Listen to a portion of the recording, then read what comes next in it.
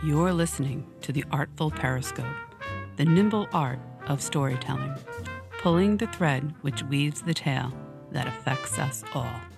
How many threads are at the intersection of comedy that binds us? Out of the darkness into the light, I'm Larry Davidson. Welcome to the podcast, Artful Periscope, where we explore the nimble craft of storytelling. On this episode is Michael Seth Starr, the author of Don Rickles, The Merchant of Venom. Michael's New York Post television editor and a celebrity biographer. Michael, thank you so much for joining us. Oh, thanks for having me on. So this was a 2-minute conversation, and if you don't like going beyond that, that's free. Feel free to go that way. But the big question I always have is why? Why do writers pick certain subjects? In your case, I love the book, but why did you pick Don Rickles to write about? Well, you know, I've written other books, Larry, and what publishers usually are looking for when they buy a project is a subject, as far as biographies, that nobody has written about yet. And nobody had written about Don. It's only, by the time I was starting to write it, it had only been about 3.5 years after his passing. So it was still kind of early. But I'd always been a big fan of his. And I have a sort of a wish list of subjects. And he was on that list that I sent to my editor. And we decided that would be he was also a big Don Rickles fan. And we thought, you know, Don Rickles. I mean, it's like you just say the name and you usually get a smile from people or, yeah, I loved them. You know, occasionally you get I wasn't a big fan. But he was such a legend and kind of in my wheelhouse of performers from that era of movies and television. And such an interesting career. And I knew there was a lot that people did not know about Don, other than his appearances on The Tonight Show or the Dean Martin roast, which is what a lot of people knew him from. And it just was a chance to explore his life in depth, tell some funny stories, get some lines in there from Don himself, and hopefully keep people entertained and enlightened as to what drove his engine. So in terms of this book, how many people did you speak to, and was everybody willing to talk about Don Rickles and all his permutations? Because one of the earliest surprises of all, he grew up in Queens, that he was a very shy, aloof kid, which would surprise a lot of people because once he got on stage, you got full-blown Rickles for better or worse. Right. I mean, he had for lack of a better word, an overbearing mother who loved him very much and dedicated a lot of her life to Don's career. But yes, he was, you know, a shy, on the shy side, retiring kid who had a typical childhood in Queens and went to high school and, you know, played some sports, enlisted in the U.S. Navy, where he was during World War II for 2.5 years. But I found most people that I contacted were more than happy to talk about Don. And that's not always the case when you do books like these. And I think a lot of it depends on the subject that you're writing about. And how much people, you know, you might have a lot, as the author, you might have a lot of respect for this person and like their work, but you discover or you know ahead of time that, you know, maybe there are more people out there who really don't. For instance, my previous book before the Don Rickles book was a biography of William Shatner, who's, you know, a polarizing figure. To say the least. Right. Not only to fans of Star Trek, but in entertainment. And I did interview people, some who, even though they talked about him, were not so kind, and most of them were. But so I was lucky in the sense that most of the people that I reached out to for Don Rickles were more than happy to talk about him and share their memories of him and behind the scenes and on television. And so in that sense, yes, it worked out well. And it's always a bonus for an author to fill in those blanks with quotes from people who actually knew your subject and worked with your subject and were friends with your subject. The one person that I reached out to, who I've interviewed before, by the way, for the New York Post and for other books, and declined, was Bob Newhart, not because he didn't want to talk to me, but you know, Bob was one of probably Don's best friend in real life and in show business. but he told me he was working on a project with Don's daughter, Mindy. I think they were trying to get a documentary going about Don. Right. So he didn't want to take away from that to talk to me. And I understood that. And I've interviewed Bob Newhart before, and he's a really nice guy. And that was fine. It would have been great. And there were some quotes from him in the book, not from an interview with me, but from other sources. Would have been nice to get some fresh quotes. But I think you can get people who read the book will get the sense that Bob and Don were terrific friends and really did love each other very much. I'm going to amplify on that, and I'll tell you why. Last night, I watched a documentary, The Rickles Project. All over the documentary is the two families, the Newhart family and the Rickles family, the Great Wall of China. So they had, as you say, a very close relationship.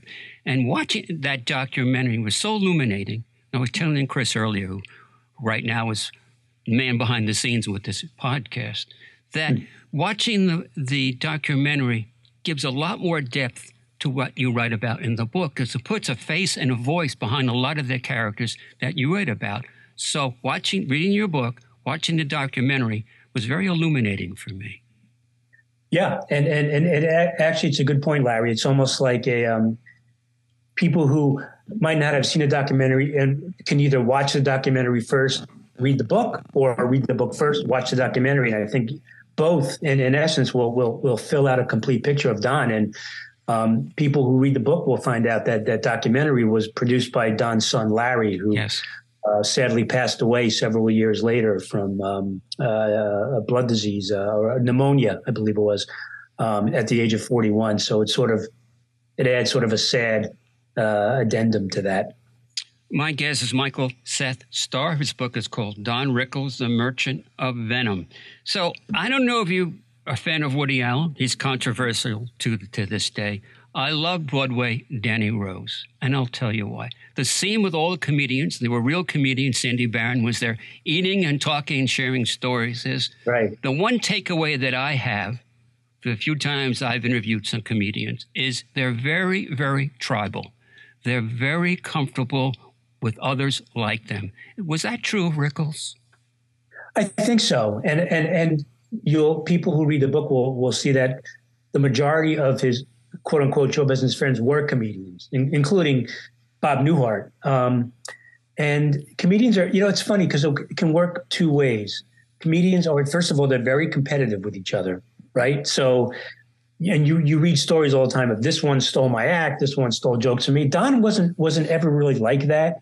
He never really accused anybody. I mean, Jackie Leonard, they called him Fat Jack Leonard, who's in the book, was very territorial, and he did often say that he felt Don stole parts of his act. But I think Don's act was very different than Fat Jack's. Fat Jack Leonard was an insult comic, a little more intellectual, I think, than Don's humor. Don just went straight to the bone.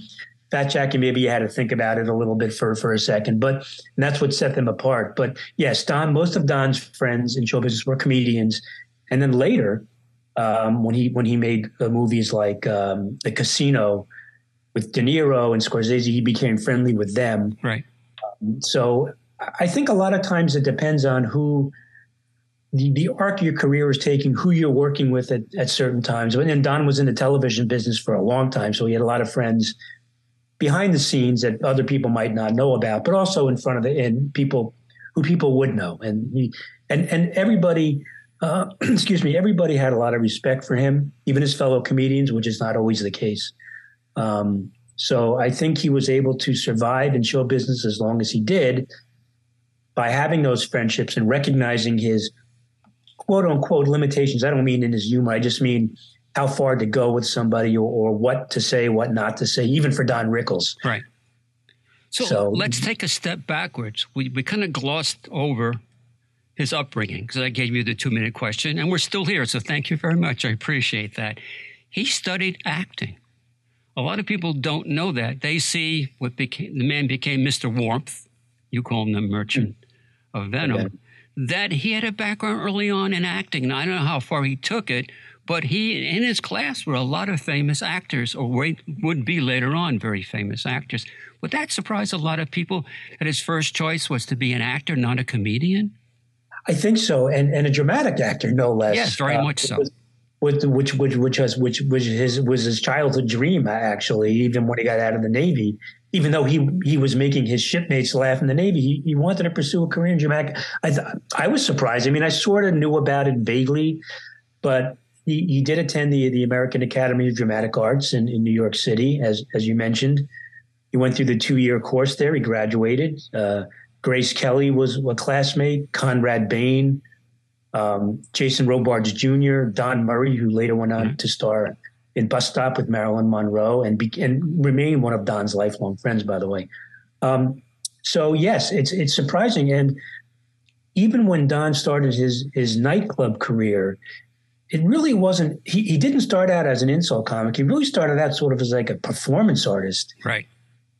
Telling stories, not jokes, stories. And he had something called the Man with the Glass Head, where he would become a man who had an imaginary glass, like fish bowl, like divers wear on his head. Is that the Peter Lorre connection?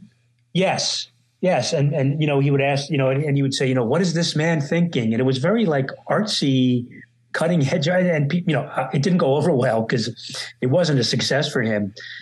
But he was working at a club in D.C. at that time, a strip club, and doing his act, and he started to get heckled by some of the people there. It was by the shipyard in Washington, and there were some Navy guys in there, even though Don was in the Navy. But it was a tough crowd, and he started making fun of them, and they liked it, and he was like, "Wow, I have this talent I never really knew I had." I mean, he would do impersonations and that sort of thing, but never really the confrontational, is that your wife or is that a moose? That kind of stuff. Yeah. So, and he discovered he had a knack for it. And I think in a very smart way, started to build his act around that and started to make a name. It took him a long time. He was not an overnight success, but he did slowly build the act up. Slowly, he toured a lot of the country. A lot of times his mother, Etta, was with him as his road manager, which you think back, a little awkward, but but she wanted him to be a success. And he started to work his way up into bigger and bigger clubs. And eventually Murray Franklin's in Miami Beach, where he met the famous meeting with Frank Sinatra, and then the Slate Brothers Club in LA, which really put him over the top. Then on to Vegas. And the rest, as they say, is history. He never stopped working after that. He probably worked in his prime close to 300 days a year, which I think he regretted a little later in his life because he didn't have time to spend as much time with his family that he would have liked to. But so I remember Groucho Marx. You bet your life. You said the word, the duck would come down. You said the magic word, and I'll tell you why. Sinatra. I had the honor multiple times over the years to spend some time and interview Pete Hamill, the great Pete Hamill, involved with your newspaper, New York Times, yes. And other newspaper, major newspapers in New York, the Daily News. I blanked on that for a second. And we talked about this in an interview. Pete wrote the book, Why Sinatra Matters, and tells great stories of Sinatra calling me up at 2 o'clock in the morning. Pete, I don't care what you're doing. Come out, you're hanging out with me. And you didn't say no to Frank Sinatra. Right. So in terms of Don Rickles, why did Sinatra matter so much? Well, he really was a huge boost to Don's career. I mean, I think without Frank Sinatra's patronage in the early days, I think Don would have been successful. I'm not sure he would have been as successful, especially the way that the two of them met. I mean, Don, as I mentioned before, was working at Murray Franklin's, which was a small club in Miami Beach. People knew about it, but it wasn't like the Copacabana in New York or on that level. But it was a very comfortable small club. And Don, and again, we mentioned Don's mother, Etta. Etta was friendly with Dolly Sinatra, Frank's mother. Yep. And she knew her down at Miami Beach, where she was living at the time. And she really implored her to get Frank to come see what she called him, Sonny Boy. Come see my Sonny Boy. And so she did. And Don didn't know. The story goes, Don was not aware of this. And Don was doing his act in Murray Franklin's. He was on stage, and Sinatra walks in. The hush falls over the crowd. Everybody turns around to look. And Don goes, go ahead, Frank. Make yourself at home. Hit somebody. I saw your last movie. The Cannon was a better actor than you are. People were stunned. Nobody talked to Sinatra like that, right? But, and Frank laughed. So everybody else laughed. Everybody could, the mood was broken. And they became lifelong friends from there. And they toured later in their careers together. And Don was I think maybe one of the only people who could publicly, quote unquote, ridicule Frank Sinatra. You saw a lot of that when they were together on The Tonight Show. Joey Bishop early on in his Rat Pack days could get away with it, but not at that level. Right. And then he was kicked out of the Rat Pack, and that was the end. That was the end of his relationship with Frank. But even if Sammy Davis Jr. couldn't get away with it, he did a famous interview in the 50s where he criticized Sinatra, and he was on the outs for a while. But Don could, and for whatever reason, it tickled Frank Sinatra's funny bone, and he didn't mind. Let's reset. My guest is Michael Seth Starr. The book is called Don Rickles, The Merchant of Venom. I know how important from reading the book and watching the documentary what his mother, Etta, meant to him. I don't know if I can describe him as a mama's boy, but that's probably very true. Even at the end, long after she passed, he always acknowledged her. He did. At the end of his act, he'd always say, I love you, Mom. Right. And even when he married Barbara, I think it was 1966, 65, 66, they moved to an apartment in L.A. and his mother moved like 2 doors down. So here's one of the biggest surprises of all. Not considered a handsome man, and you can take issue with that. He was the quintessential ladies' man till finally meeting Barbara, and she resisted him for a time. And finally, I think he married at the age of 39. Would that surprise a lot of people? How many women were in his life time and time and time and time again? I think so. You're right. I mean, you think Don Rickles, you don't think ladies' man. But he did, he was on the road a lot, and he dated and some pretty famous people. Kay Starr. He dated Sandra Burns, who was George and Gracie's daughter. Right. There's a string of women, when I say string of women, I don't mean like in a tabloidy kind of way. He dated a lot. And he was on the road. He was lonely, and he struck up, and he had relationships with these women. And I think there's a story in the book about Joe Scandori's club, the Elegante in Brooklyn. Don Scandori's car was parked in the back. Don might go out occasionally with one of the women there, and do whatever they were going to do. But yes, he did date a lot, and he realized as he was closing in on his 40s that he wanted to settle down, and he met Barbara Sklar through his agent, Jack Gallardi in L.A. She was Jack's secretary. And he wooed her for a while, and she was having none of it. It's like, right. He would try all his lines on it. She was like, get away, I'm not interested. But she really was interested, and they did end up dating and then marrying, and they had a really, really happy marriage for 50-plus years. So I mentioned Groucho Marx. I watched on American Masters on PBS the documentary about Groucho Marx and Dick Cavett. Dick Cavett. I wrote about it. It's in tomorrow's paper. All right. Dick Cavett is a comedic genius. He is. He's very, very, very smart. So can I make the thread between Groucho Marx and Don Rickles? Is there a line that runs through from Groucho Marx into Don Rickles? Honestly, Larry, I've never really thought of that connection. Groucho Marx actually was not a fan of Don's. If memory serves in the book, there's a few quotes from him. When Don started hitting it big, Groucho was criticized him, didn't think it was, that he was funny or there was any humor in his insults. So I guess you can draw that line. I interviewed Dick Cavett for the story, for the documentary you're referring to. It's online and it'll run in tomorrow's Post. Right. And I think he was almost as surprised as anyone else that Groucho was attracted to him. But Dick was a guy from the Midwest. Groucho was from New York, but they did share a similar worldview and sensibility. And I don't think Don's sensibilities. He might have been a huge fan of the Marx Brothers, for all I know, but I don't think his comic sensibilities or his act on stage was in line with what Groucho did. Even though Groucho, in his movies and stuff. And you mentioned You Bet Your Life, and he would quote, he would make fun of the contestants, but it was in a different way than Don would have. So I don't know. I honestly don't really see much of a comedic connection, other than the fact that Groucho early on was not a big fan of Don Rickles. All right, so that's the connection I saw, the fact that they would speak their minds, they'd go after certain people in a comedic way. Rickles took it slightly differently. Let me take the connection one step further, and people are not going to like this. Honestly, not going to like this. Okay. I see the connection to Donald Trump, because Donald Trump would get out there in front of a large audience and insult people, and I have never forgiven him, based on my background and former life as a special ed teacher in a school district on Long Island, where he insulted the disabled New York Times reporter. Yes, on the campaign. And Rickles, in a sense, and the audience was set up. People watch the documentary and read the book. Certain people were put in front for Rickles to insult. But he made fun of people's personal appearances. And Donald Trump, in many sense, in a much more dramatic and tragic way, because people in those campaign rallies laughed and clapped and laughed and clapped. And to this day, my reaction, I'm still very angry about this, but Rickles did it in a different time, in a different place, but Donald Trump did it in a very effective way, unfortunately.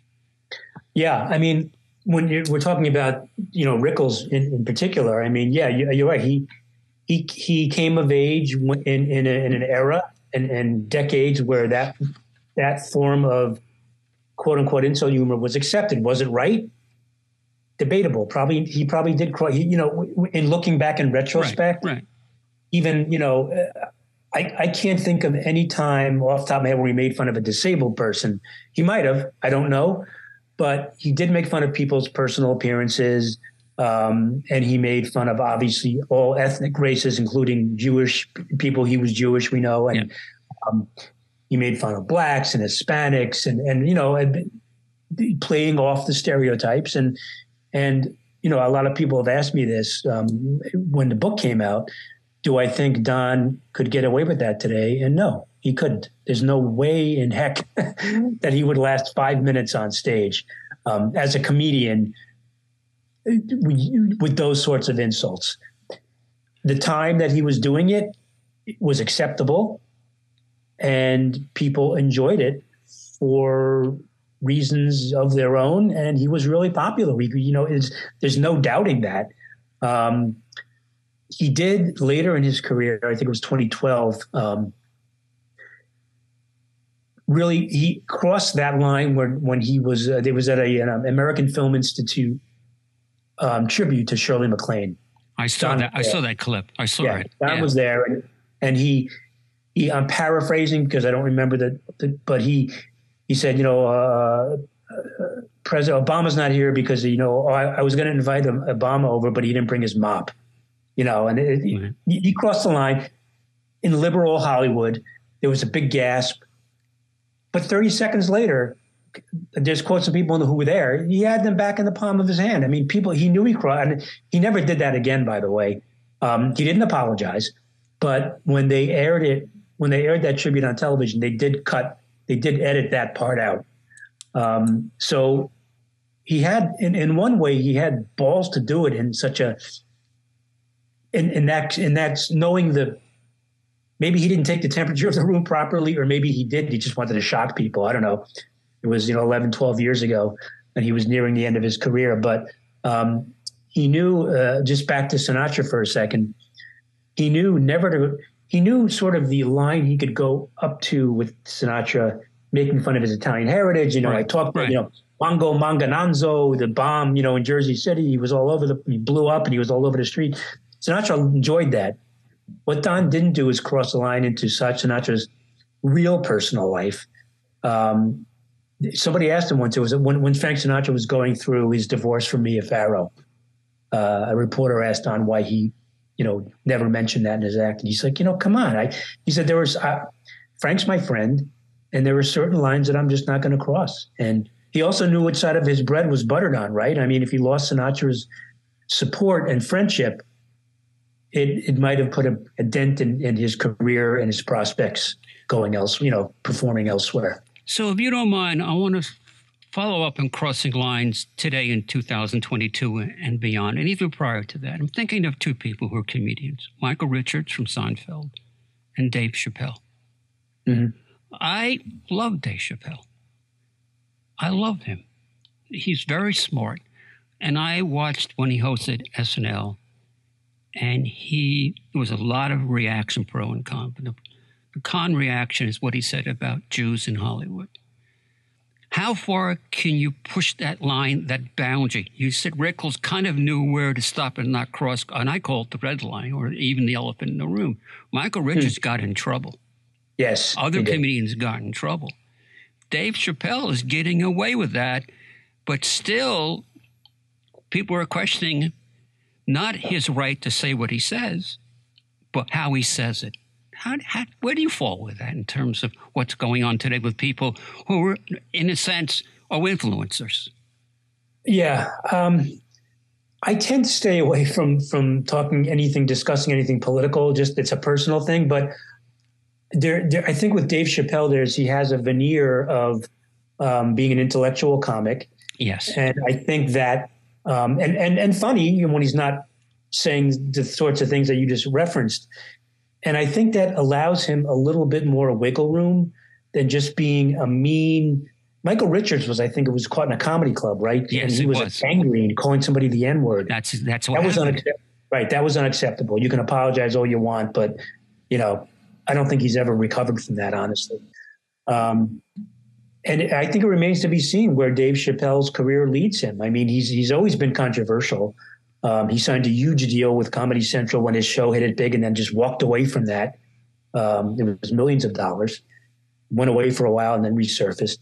I think the public at large is less tolerant nowadays of that kind of political, topical, mean humor, quote unquote, in quote marks. It's the times we live in. I mean, Don could get away with a lot. Dave Chappelle, if he was doing this in the 60s, would get away with it. Lenny Bruce got away with a lot of stuff, but Mort Sahl? Mort Sahl. Yes, but Mort Sahl was more, talking about, it was more politically oriented in the fact of just talking about headlines of the day. He carried the newspaper and he'd riff on Eisenhower or Kennedy or whatever. It's a different beast, I think, than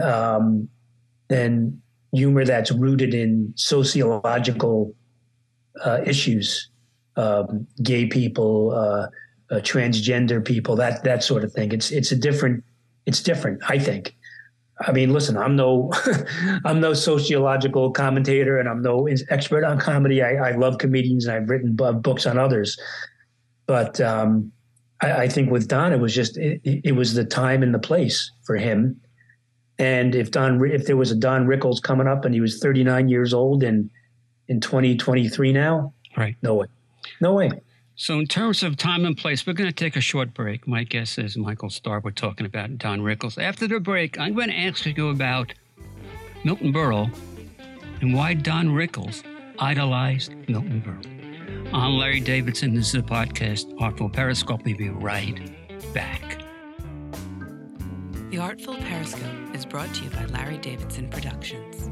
To learn more about Larry, previous interviews, and further content, visit LarryDavidsonProductions.com.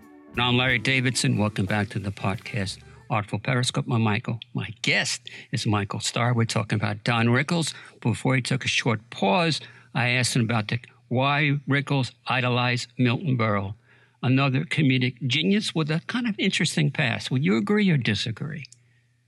I would agree. And Don came of age. Don was born in 1926. Okay, so he was 22 when Milton Berle really hit it big with Texaco Star Theater. And Don was, as we, he at that point wasn't planning on being a comedian, but he enjoyed comics, and he loved Berle. I think he loved Berle's attitude.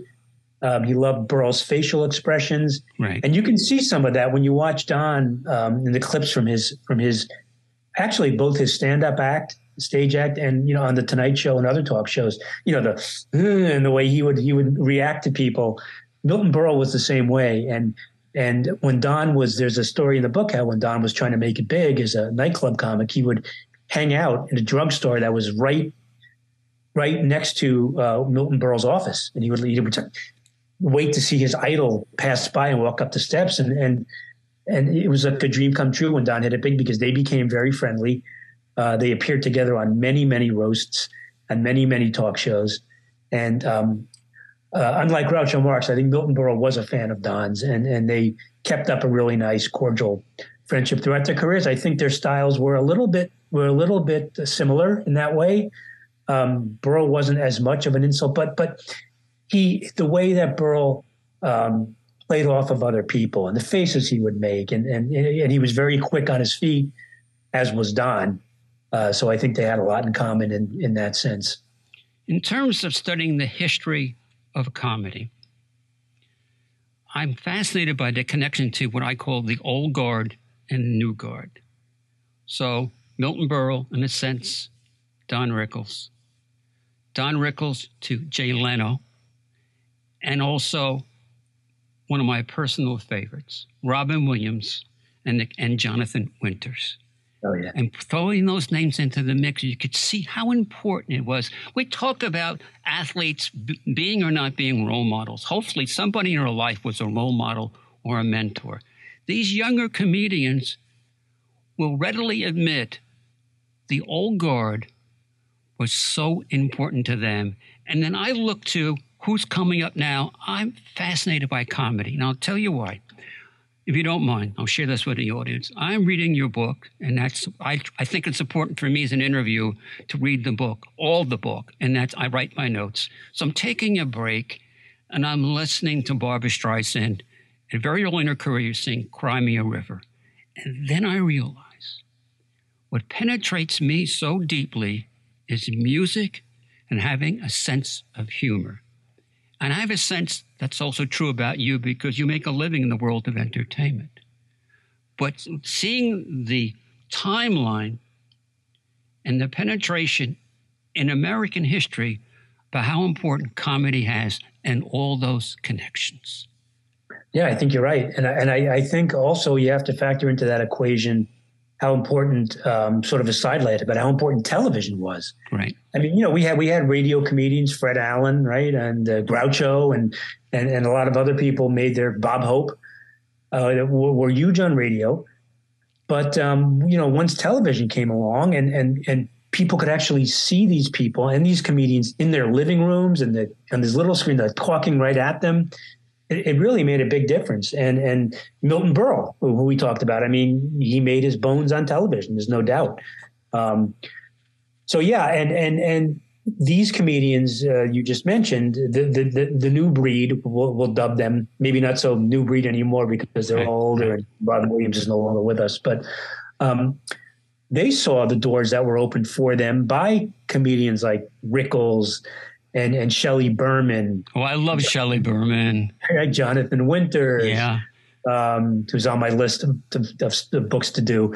And because they were so creative and so quick on their feet, especially when you compare Williams and Jonathan, you can see Jonathan Winters and Robin Williams are like soulmates, right? Mork and Mindy. Yeah, right. They were on the show together. But so I think a lot of the younger, quote unquote, younger, in the 90s, and like Seinfeld and Jay Leno, and even like a little later, Chris Rock and Jimmy Kimmel, they realized how important people like the old guard were to opening the door for a huge audience and people who could appreciate their work, and also how hard these guys worked at it. I mean, none of them were overnight successes, right? I mean, I wrote a book about Red Fox. He was 49 when he hit it big with Sanford and Son. Years and years of comedy clubs and the Chitlin circuit in Red's case. These guys paid their dues. They really did. And I think some of the younger comedians, I don't want to say guilt, because I think that's the wrong word, but they can be successful now by even if they have a not so they can be successful with one season of a sitcom puts them over the top. Right. It's I don't want to say it's easier, but there are a lot more avenues for comedians these days, including podcasts, right? To make themselves heard. The guys who came before them and the women, Joan Rivers and Belle Barth and people like that, they didn't have that. Moms Mabley. They had nightclubs, maybe radio, and then as television came along, that helped. Ed Sullivan and Perry Como shows and the big variety shows. Jack Parr and Johnny Carson, of course, for Don, and Joey Bishop had Jack Parr before Don, and so that helps, and it gives you national exposure.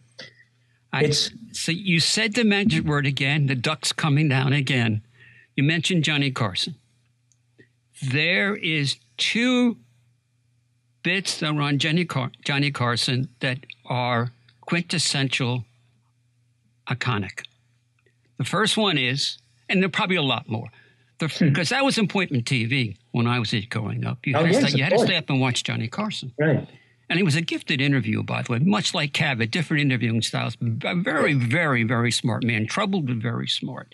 So there's the one episode with Ed Ames and the arrow, throwing the hatchet. Arrow. The hatchet. Okay, so you can amplify on that. The other one is lesser known because I was watching it last night on the documentary where Rickles is guest hosting because Carson is away, and he breaks a cigarette case.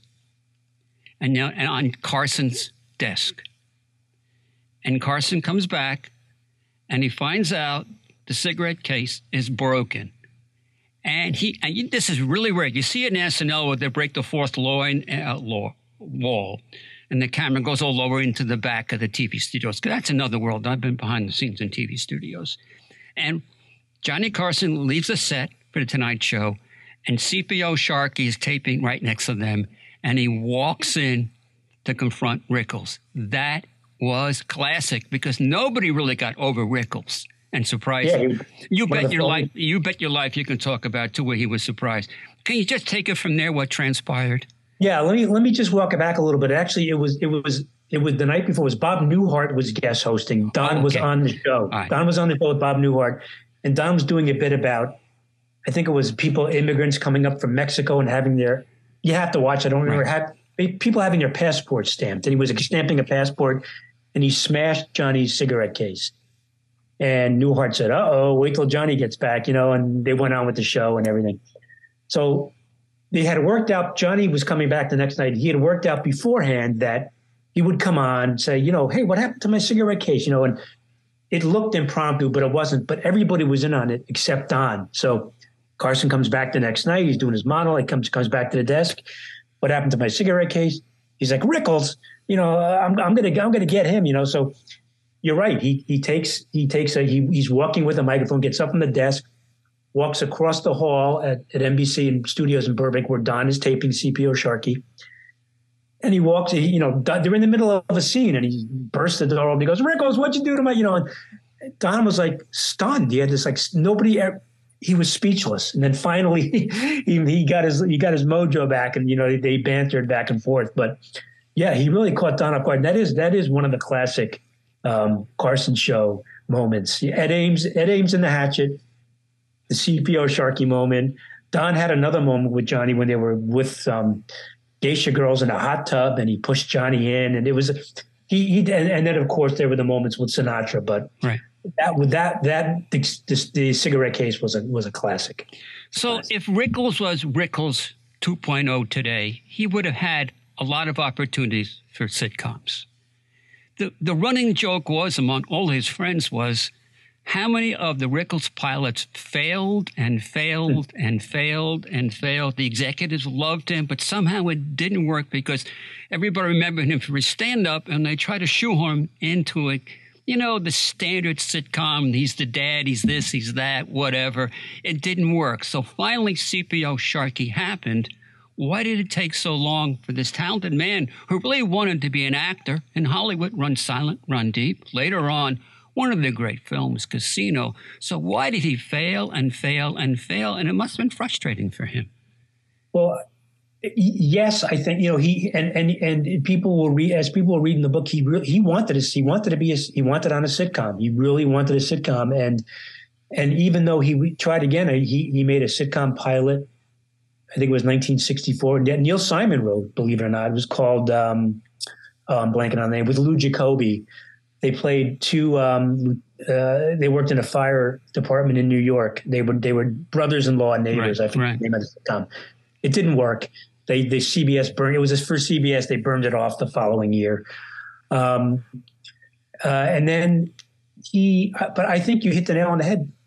TV is a business. There's a lot of times not much imagination. So, okay, Don wanted a sitcom. We'll shoehorn him into the suburban dad who's working in advertising job. Or even his first sitcom wasn't even really, it was for ABC. And it was called The Don Rickles Show. They envisioned some kind of weird game show hybrid kind of thing where Don would make fun of people and they would get, that was a bomb, and Don knew it was a bomb, and that did not last long. The second sitcom, and I won't bore everybody with, the second sitcom was also called The Don Rickles Show for CBS. But again, it had Don, the pretty wife. He was a suburban dad with the young daughter played by Erin Moran, who later went on to fame in Happy Days. Again, that was not Don Rickles. People expected a guy insulting people and making fun of people. And they were, even though I'm not saying Don was a bad actor, he was not. I mean, but I think the TV audience in a 22-minute sitcom, they expected something different. And they finally did hit the nail on the head, even though it was only a modest success with CPO Sharkey, because Don was playing the chief petty officer in the Navy, and he had been in the Navy 2.5 years. He knew Navy guys. He knew that mindset. He knew how they spoke. And I think that sitcom, even though it lasted two years, was the best example of tailoring a show to Don's persona. And he did make fun of, his motley crew of officers and the Big Moose, he called Peter Isaacson. And they all loved him off screen too. And there were a lot of stories in there from people who worked on that show. But even Don realized that. I think he was, he wanted it to be renewed. And then once it was renewed and they started again, I think he was like, this it's not really what I want to be doing. And it's not quite, what I envisioned. And so I think even he had his second guessed himself. And he never had, he had one more sitcom with Richard Lewis called Daddy Dearest for Fox in its early days. And I interviewed Richard for the book. Really nice guy and very thoughtful. And he loved working with Don, but his take on it was you had two comedians with two distinct personalities, different personalities. Richard was the neurotic guy. Don was the hyper, making fun of you. And it was just tough to fit two outsized personalities in one 22-minute episode. And that, again, the sitcom didn't last very long. And it didn't do that well to critics. And that's probably why. And Don never ventured into the sitcom world. I think he realized that he had tried and it just wasn't going to work. One of my goals for doing what I do, for better or worse, is having myself take away something I didn't know, but more so my audience. They come back and say, I learned something. I didn't know that about the guest or the book or what they're talking about or writing about in terms of being storytellers. And I am a big fan of the really great interviews. Carson, Cavett, Bob Costas was a great interview. Brian Gumbel, who's now on HBO, is terrific. Smart, insightful, doesn't take any crap, and I really appreciate that. The show Late Night with Bob Costas was really, really good because if you walk away knowing something about the person behind the public perception, that works for me. How do you feel about that?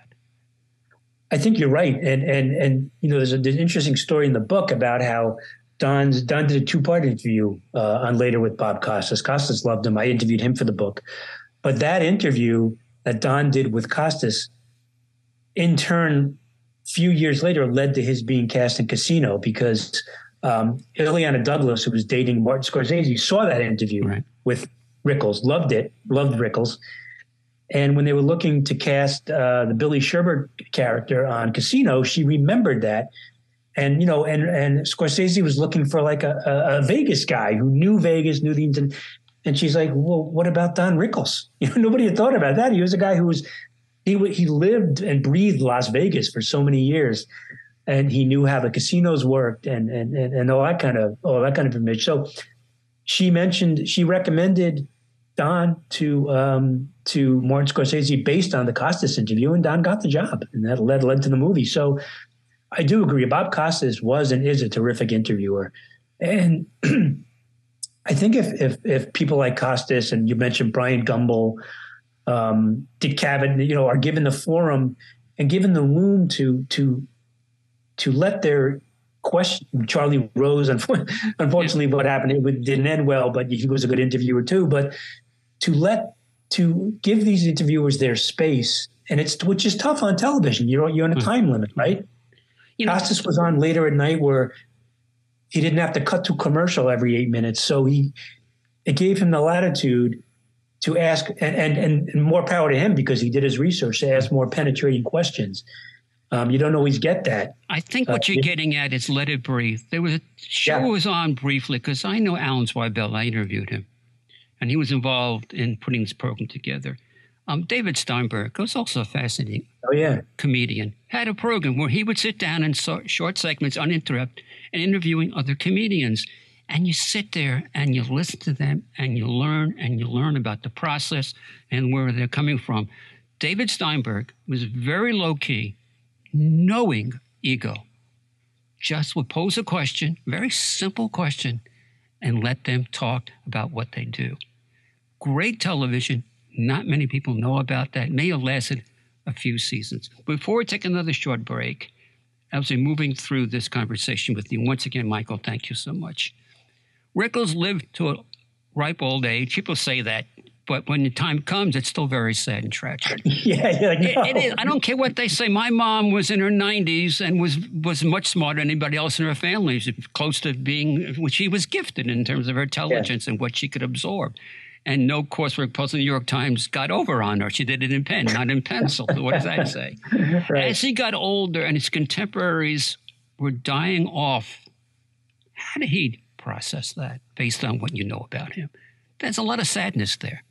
There is, and he talks a little bit about that in interviews that I found in the book about his contemporaries. And there was a story, I think it was in the New York Times. The headline was, Don Rickles, the last clown of his class, that kind of thing. And right. Listen, it had to affect him. I mean, it's like you mentioned your mother and friends die off and it hits you. And he had already lost his son, which he never got over. Who would? What parent would, correct? He had a daughter, Mindy, who he had a great relationship with, so that helped. But it's hard to process. And I think the way that Don coped with that sort of thing was he didn't, without getting too down about it, he kept on working. Work, kind of like Regis Philbin. I knew Regis pretty well through my work at the Post, and we had lunch several times, and I had a nice relationship with him. But I think he was the same way. You just like constantly working, and that keeps you busy. And when Regis was unceremoniously dumped by ABC, I think he was like bereft, and he still appeared on TV, but it wasn't the same. And he needed to be in the spot. He needed to keep that going. And I think Don was the same way. I mean, when Don did that, you mentioned this earlier in your introduction, he did the Dinner with Don series for AARP. It's not easy to watch, I'll be honest. No. It was his last project. He passed away while he was doing that. And people say, why would Don do that? And one of the producers, I think I did interview the producer of the show for that. And he said just Don needed to work, even in that stage of his life where he couldn't walk anymore because he had necrotizing fasciitis. He had undergone several operations on his leg. Right. He was depressed. There's no doubt. He had to be, but he just needed to work. And as soon as there's one story he tells of when he first met Don. He shuffled there. I think he came in on a wheelchair and he had a baseball cap on. He said it was nearly unrecognizable. But once, Don joked about it. You're going to pay me for this. But once the lights went on, he summoned up the strength to be in the moment and give as much of himself as he could at that point in time, which wasn't, if you watch him, it really wasn't a lot. And it's not, like I said, it's not easy to watch. Ironically, though, the last interview he did was with Scorsese and De Niro about Casino, and he passed away shortly after that. But he was just one of those entertainers, I think like Milton Berle, too, who just needed to be on. needed to work. I understand that. There are 3 people in the book that I have spent time with, if you don't mind me mentioning. Not that I'm important or special, but I did interview them in various formats. One was Kathy Lee Gifford. I did her on stage, the big theater on Long Island, the Madison Theater. And she was drinking the wine, by the way, on stage. Bill Persky, a lot of people don't know, but has a strong history in television. And the one person that was so nice to me after doing the interview, and he is a major figure in television and comedy, was Carl Reiner. After the interview was over, he called me into the control room. I don't want to say what he told me, but I've never had somebody say that to me. Such a big figure who has been around everybody in the business. And what he said to me, I have never forgotten it.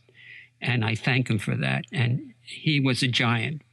And when you look at the stuff he did with Mel Brooks, it is classic. So I want to thank you for that, because that's in a very small way, my connection to some of the figures in the book that you write about. So thank you. No, you're welcome. I mean, I agree with you about Carl Reiner. I interviewed him several times for the New York Post towards the end of his life, maybe 5, 6, 7 years ago. And then about the Mary Tyler Moore Show and colorizing episodes, and about his documentary about being Jewish in World War II. He was the nicest man in the world, and he made you feel like you knew him forever. And I'd call his house, he'd say, here, call Ryan. He'd pick up the phone himself. It was just like, it was one of those things where I agree with you, Larry. It's like you keep these memories with you forever. They never go away. I won't believe the same way about Regis, by the way. I won't believe this story, but I had that same experience with Edie Falco when they were just starting to make The Sopranos. I'll say that for another podcast, because I love Edie Falco. She's a nice woman, yes. Yeah, and very, very talented, by the way. Nurse Jackie was great television. It really was. We're going to take another short break. After the break, we're going to switch gears, stay in the ballpark a little bit, maybe go from right field or center field, where we're going with this, and talk about television in the year 2022, because my guest knows the world of television. I'm Larry Davidson. This is the podcast Artful Periscope. We'll be right back.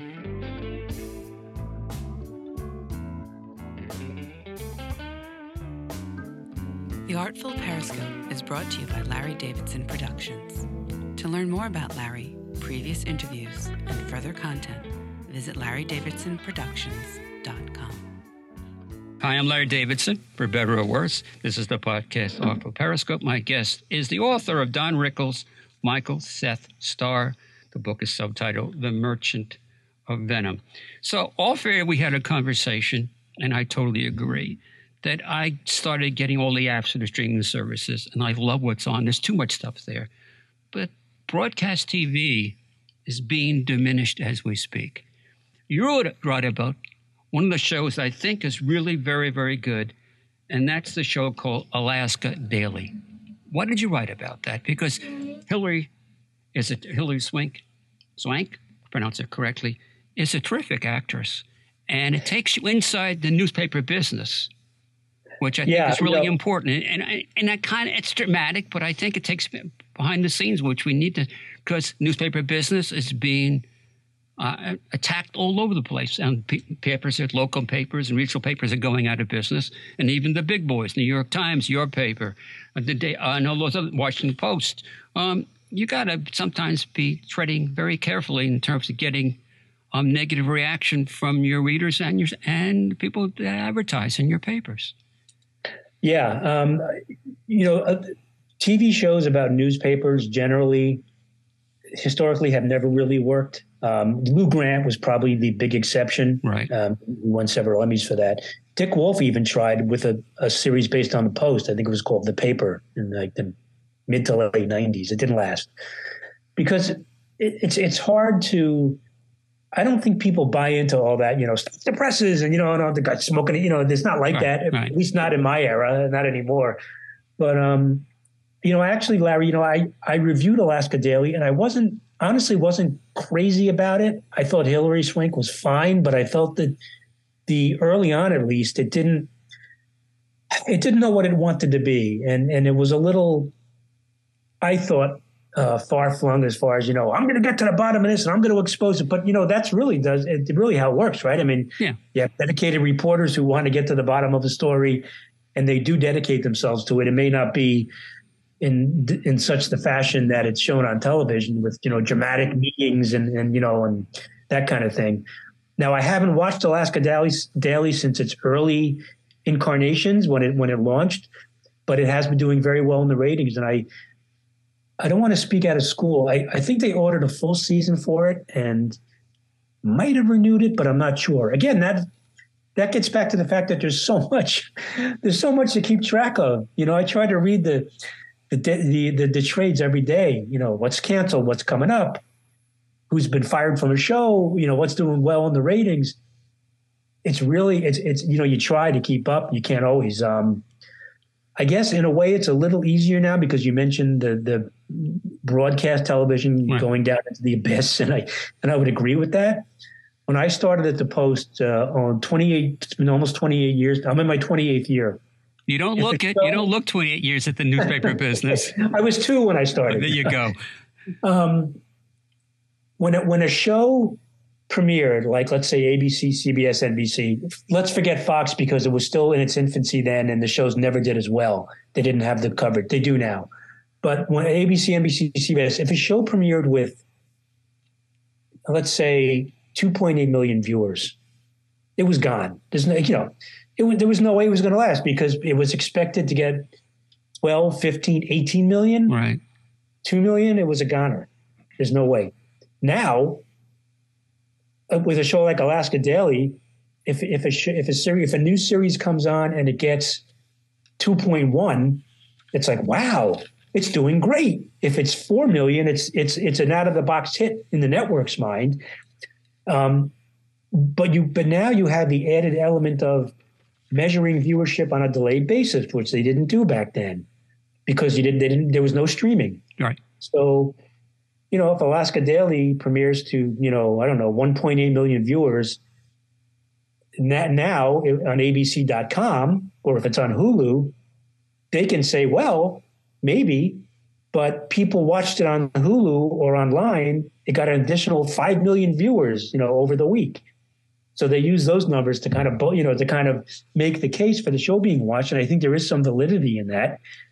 Not many people do watch television anymore, broadcast television live. I know I don't. I tape, I DVR everything, my favorite shows, New Amsterdam, Young Sheldon, that kind of thing. And I watch them later in the week when I can.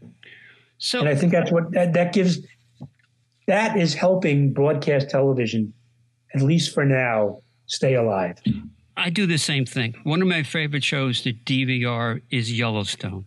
And now on the stream on Hulu, you can get Yellowstone 1883 and 1923.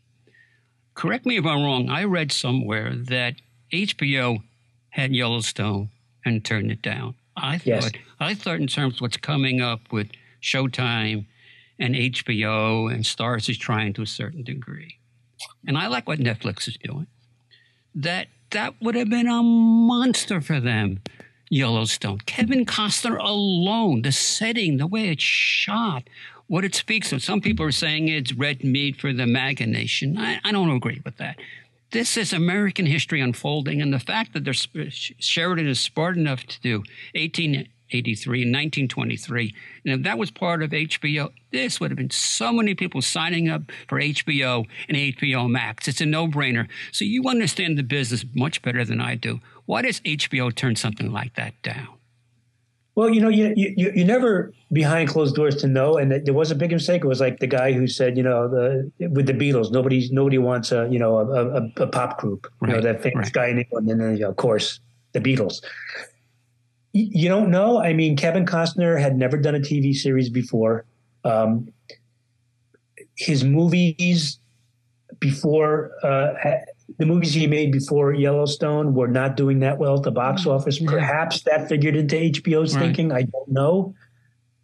Perhaps it was too expensive and they didn't want to spend the money. There were a lot of things that go into this and people don't think about. There's the casting, of course, expenses, and what kinds of deals networks can make for maybe for it to stream elsewhere or to pay the actors for another season. What kind of deals the actors want.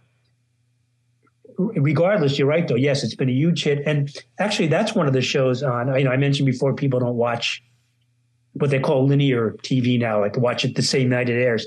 That's one of the few shows nowadays that is watched on a linear basis. Yes. Yellowstone on Paramount, and does extremely well. 11, 12 million viewers, which in this day and age is more than double what anything its closest competitor.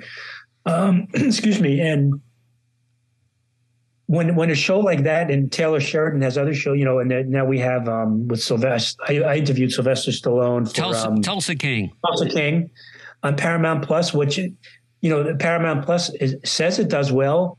We'll never really know because they don't release ratings, but they do release. For instance, the first weekend of Tulsa King, I think they put out a press release saying that they had the most ever subscription signups based on people seeing Sylvester Stallone in a TV series, and the series is good. I've seen it, so that that helps. But again, it's not broadcast television. It's digital, and right. It's a different beast nowadays. And you have big stars. Jessica Chastain doing Tammy and George and Tammy. And I watched that, and that's you reviewed that. And let me just go right to that one, and then we're going to do a lightning round because I have your article, Best and Worst of 2022. That is a very, very dark show. It's shot dark. The characters are really troubled. What happened? And it's all, I mean, I'm sure there's a lot of drama there, but Tammy Wynette, very, very sad. Very sad. Yes. Her second husband, I don't know how much of that is true in his drama. They were gifted performers, but they're coming together, coming apart, coming together. I watched it. I was drawn into it because it's the world of music, which fascinates me. But it's a hard show to watch. Well, I think you hit the nail on the head. I mean, the people who made this, including George Jones's daughter, Georgette, they did not shy away from that. No. They did not shy away from the alcoholism and the pill popping, with Tammy Wynette and George Jones, and the domestic violence, that was going on with the two of them. But it was, you're right though, but it was a fascinating story because even to the depths of darkness that both of those performers went to, they loved each other very much. And even after they were divorced, were performing together. Yes. Almost like it's almost like the marriage never happened and they were still, but there was a magic there. And I think that the fact that the filmmakers didn't shy away from that, and Abe Silvio, who wrote the screenplay, it would have been a different beast had they just glossed over it, and people would have been complaining about that. George, slapped her around. Why didn't they? But they did show all that, and it makes for a compelling human drama. And you're right, it was dark, yes. And it was shot darkly, the cinematography. But I interviewed Jessica Chastain for that too, and she was so enamored with Tammy. I almost said Tammy Faye, with Tammy Wynette, and how much she went through, and how she didn't ever really pity herself and never saw herself as a victim. That's right. The important thing, right? And she could give as good as she could take. And she did a lot of this on her own without George Jones, and was more successful than George Jones, let's face it, afterwards. So I think she was drawn to that in that sense. And people, I think, saw that if they watched the series. All right, so lightning round, because we can only go so long. I could go on forever with you, by the way. Because new to streaming, I binged Breaking Bad, and I'm at the back end of Better Call Saul, but it's not been released to Hulu, the last episodes. Man, people, Breaking Bad, I didn't appeal. When I watched it, cast, thread, the arc, the same thing with Better Call Saul. Just your reaction quickly, because you don't have to sell it, but it's really great television. Both of those shows, honestly, when I watched both, and I actually interviewed Bryan Cranston a few days ago for Your Honor for Showtime. It's starting what soon? It's starting this week. Sunday, yeah. And he mentioned Breaking. I interviewed him. He mentioned Breaking Bad. I really enjoyed Better Call Saul. I think it had some seasons were better than others, and I felt that the ending of the show was fantastic. And whatever negative thoughts I might have had for other stuff about the show, I think in my eyes they redeemed themselves with the final season. It's really good. Okay, as is the finale. overall, and maybe because it was so new at the time and had never been done, my take on it is I liked Breaking Bad better. And I was honestly, when they announced that Bob Odenkirk was going to do Better Call Saul, I think I even wrote a column about this saying, like, why? Like, just leave the show alone, Breaking Bad. But I was happy to see that once Better Call Saul started, they really did, because it was a prequel series before Breaking Bad, they really did take the story in so many different directions. And the beauty of Better Call Saul is, and more towards the last few seasons, is they started to catch up to the Breaking Bad universe. So they brought in some of those characters. Giancarlo. Hank, Gus Fring, Hank Schrader, right.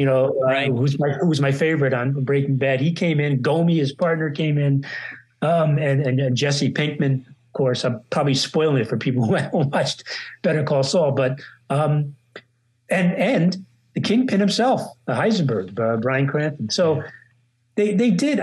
But I thought I think it's because Breaking Bad, for its time, was started in 2008. It was just so new, that whole narrative arc. And I'm including The Sopranos in there, which I love too. That was a trailblazer. But and you talk about dark shows, right? Breaking Bad was one of the darkest shows I've ever seen. But they did a terrific job, I thought, with the finale. Tied up a lot of loose ends, kept some loose ends out there, and they ended up making a follow-up movie, which I didn't like the movie. Me neither. I didn't like the movie. I didn't like the movie. It wasn't the Saints of Newark. That's what it was, I think. Well, that was for the Sopranos, right? Saints right. But they did make a follow-up movie with Breaking Bad with the Breaking Bad. Yeah. Or Can-Am, or I forget what it was called. Wasn't that great? And there was really no reason for it, I thought. But there is a reason for Better Call Saul, and as Bryan Cranston did in Breaking Bad, so did Odenkirk have in Better Call Saul. Ray Seahorn was terrific, and we mentioned they brought back Giancarlo Esposito as Gus Fring, brilliant actor. Michael McKean in the early seasons of Better Call Saul was terrific. So many interesting, well thought out characters. Ed Begley Jr. was in that series. It's the cast. It's the writing and the cast. It always is. You know that better than I do. Yeah. I'm going to throw out this real quickly because this episode, this is the first one we're recording in 2023. It'll come up down the road. If you're listening to this podcast, and you can binge it. Blackbird is amazing television.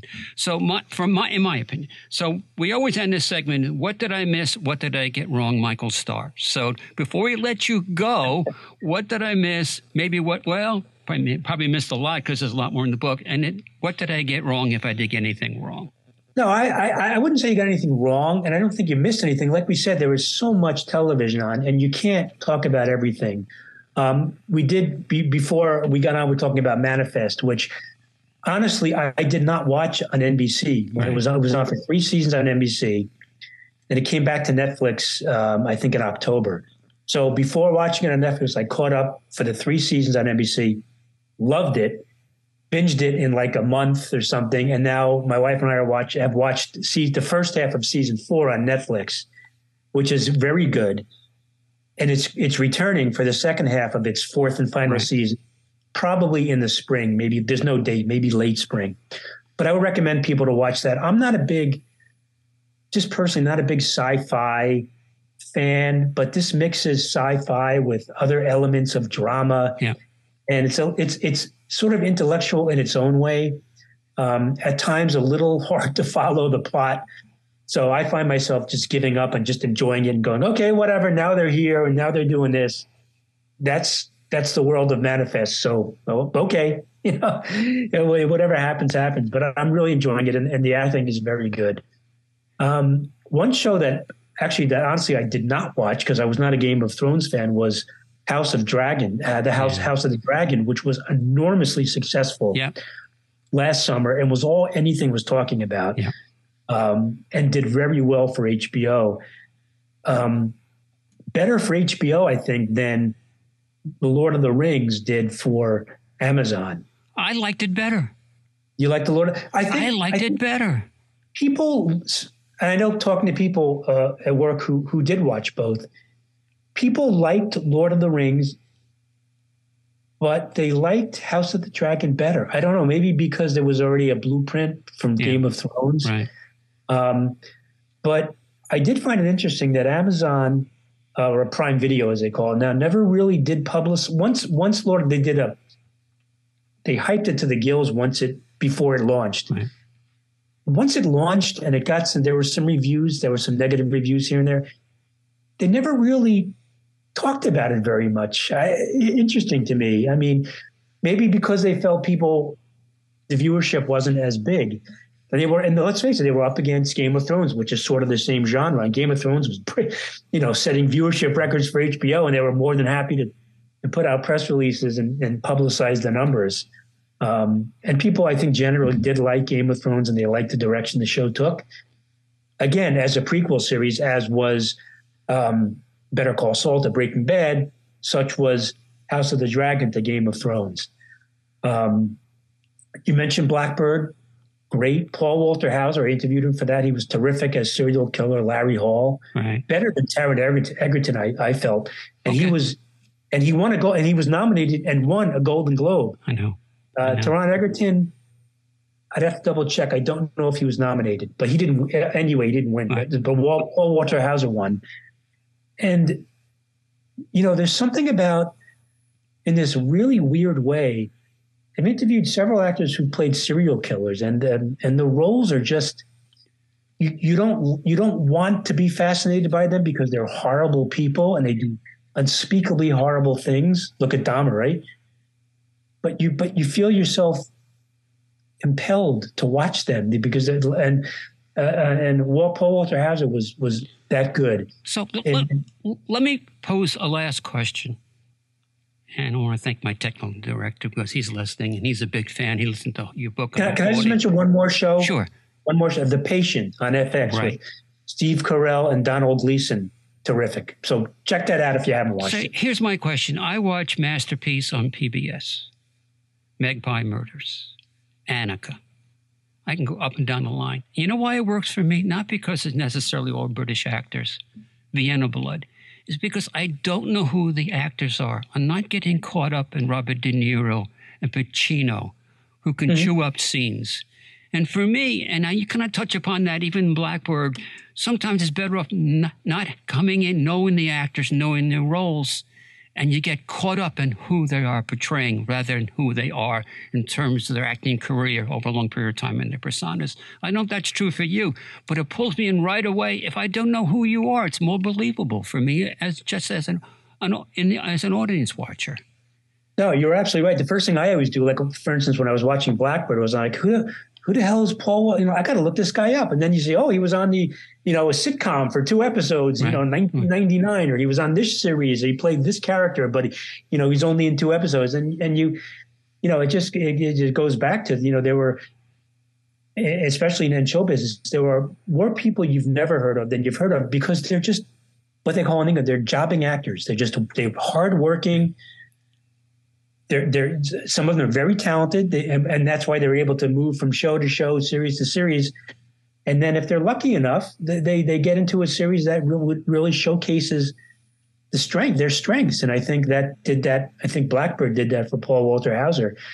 And I think if you watch, I mentioned The Patient, Steve Carell was great in that, as is Donald Gleason, Donald Gleason, I think it's pronounced, who's an Irish actor whose father, Brendan Gleeson, was in Banshees of Inisherin, which won several Golden Globes. Yes, they did. Yeah. So he has a good lineage. But you're right. And what I find when you mention British television, I watch a lot of British TV too, is that you don't know these people. You might not know who they are, but then the more British shows you watch, you see, didn't I just see him in, fill in the blank on Acorn? Now he's in this other British show. And because there's a much smaller fraternity of actors and actresses in the UK than there are in the US. Well, last word, Michael Seth Starrs, the author of the book Don Rickles, The Merchant of Venom. I hope we didn't have to make you work too hard. I could listen to No, you it was a pleasure. all day. I read your columns in the Post, by the way. So I look forward to more columns coming down the road in 2023. Michael, so much for spending some time with us. Oh, thank you. This was a really nice conversation. So thanks for having me on. I'm Larry Davidson. This is the podcast Artful Periscope. Till next time, bye-bye. The Artful Periscope podcast is brought to you by The Booth at the Sachem Public Library in Holbrook, New York, consistently voted the best on Long Island since 2015. You can find the Artful Periscope podcast on Apple Podcasts, Google Play, Stitcher, Spotify, iHeartRadio, or wherever you get your podcasts. Special thanks goes to our producer, Chris DiCristofaro, sound editors and engineer, Ryan O'Hagan. The song Alleluia is performed by Vanessa, and you can find her music at starfrost.com. October Blues is performed by Dana Songs and can be found at danasongs.com. If you enjoy this podcast, visit Larry Davidson's website for more interesting content at larrydavidsonsproductions.com. You can also find out about other author-related events by visiting Sachem Public Library's website at sachemlibrary.org. Join us next time as we pull the thread which weaves the tale that affects us all. To her kitchen chair.